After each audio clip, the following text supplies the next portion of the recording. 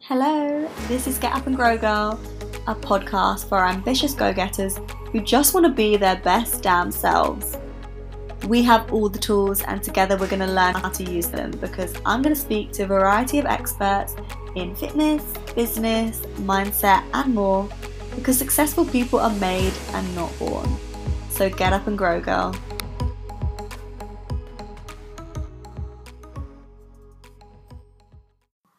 Grow girls / hopeless romantics. Are there any of you out there like me? Because I'm both. I am both. I am obsessed with growth, committed to personal growth, and that is one of my biggest priorities.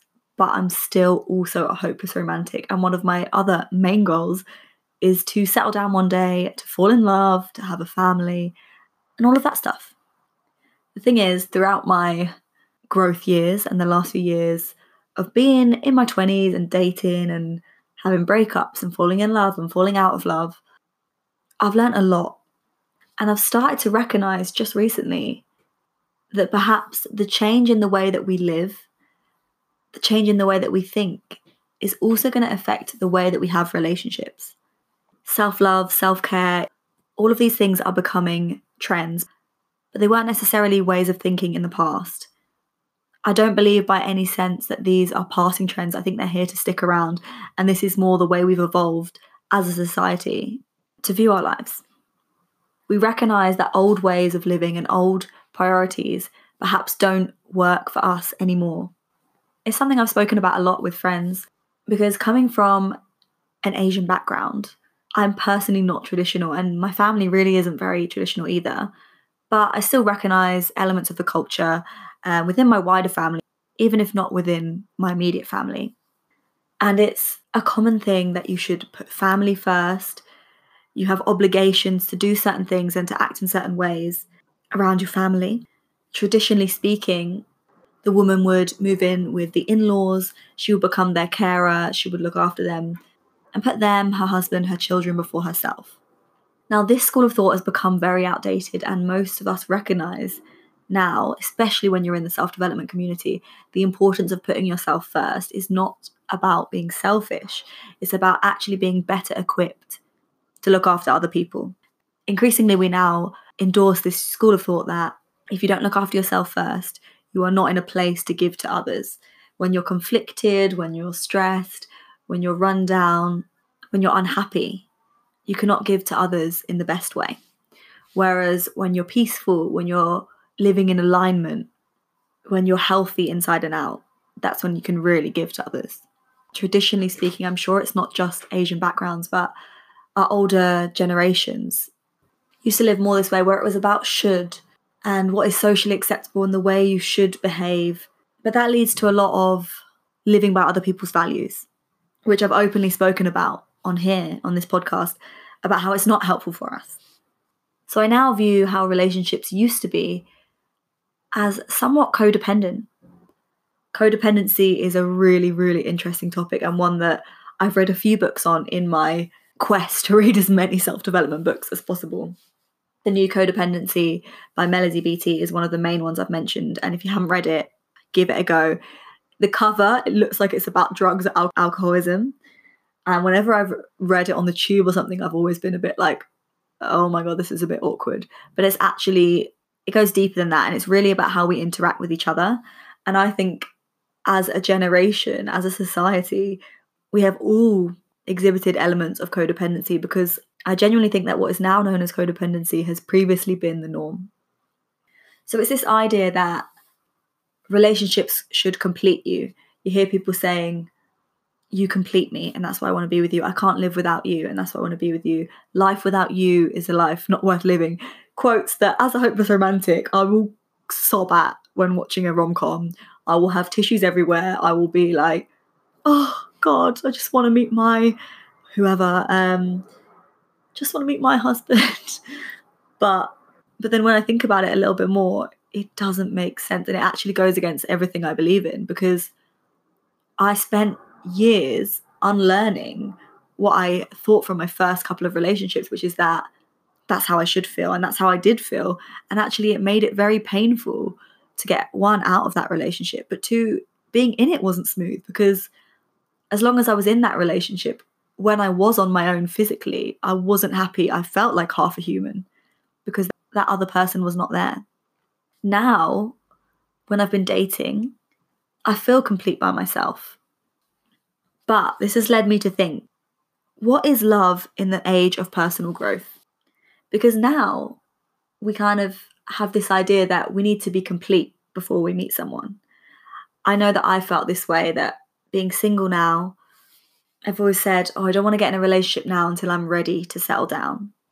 And I think that's something we all say. But by ready, what I mean is I've become who I want to be and now I can settle down.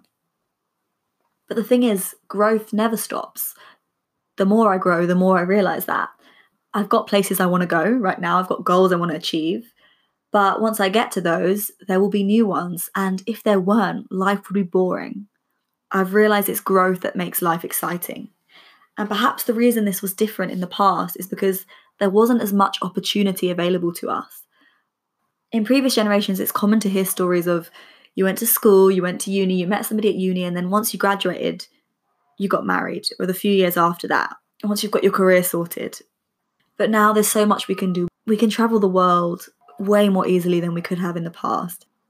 We can start living our dreams. Our basic needs are taken care of. We don't have to worry so much about our basic needs of having shelter, having food. Of course, there are still people that do have to fight for this stuff. But as a society, we're lucky that more and more of our basic needs are taken care of as a standard, living in the affluent society that we do live in. So we graduate to new needs. And that's one of the reasons that personal growth has become so sought after, because we have the privilege of being able to seek to improve ourselves because we're not seeking to purely survive. So now we can pursue our passions, we can start businesses. There is always a new challenge. So in a sense, when does that right time hit? I've been in situations since I've been single where I've been dating someone, I've had feelings for them, but a part of me doesn't want to commit to a relationship because that makes me feel like I'll be putting my growth second. And growth is important to me. Like by sharing your life with somebody, it means you no longer put yourself first. And therefore you're not prioritizing that self-care. It's even things like, well, if I'm in a relationship, I'm not going to spend as much time on my business and my growth. And not even in the sense of, they won't allow me to, but there's some sort of distraction there, a significant other that you want to put your time into. So you're not going to put as much time into sat at home on a Saturday night, learning to be alone, exploring your thoughts, reading self-development books, because you have someone who you'd like to spend time with. But I know this can't be the case. I know there are so many people who are in relationships and who are growth-minded and growing and getting to where they want to be. So what does it mean for relationships? I'm thinking that maybe relationships in this day and age have to be about growing together. They really do have to be a choice. Because we're not looking for that person to complete us. It's not a need anymore, it's a want. But equally, if we are continuously growing and continuously seeking out change to grow, that means we could also grow apart more easily. And how do you ensure that you grow together while still doing what you want to do? These are all questions I don't have the answers to.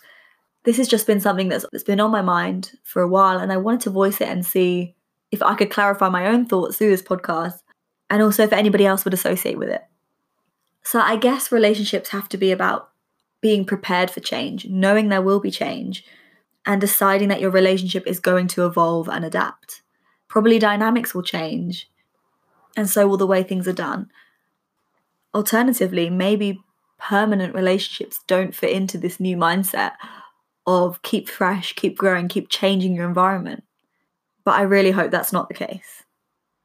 And as I've said, today in a quote I put on Instagram about growth being painful and how when we're growing, we feel so uncertain, we make decisions, and sometimes we have no idea if that's the right thing. And we sit there in this dissonance and this conflict thinking, have I done the right thing?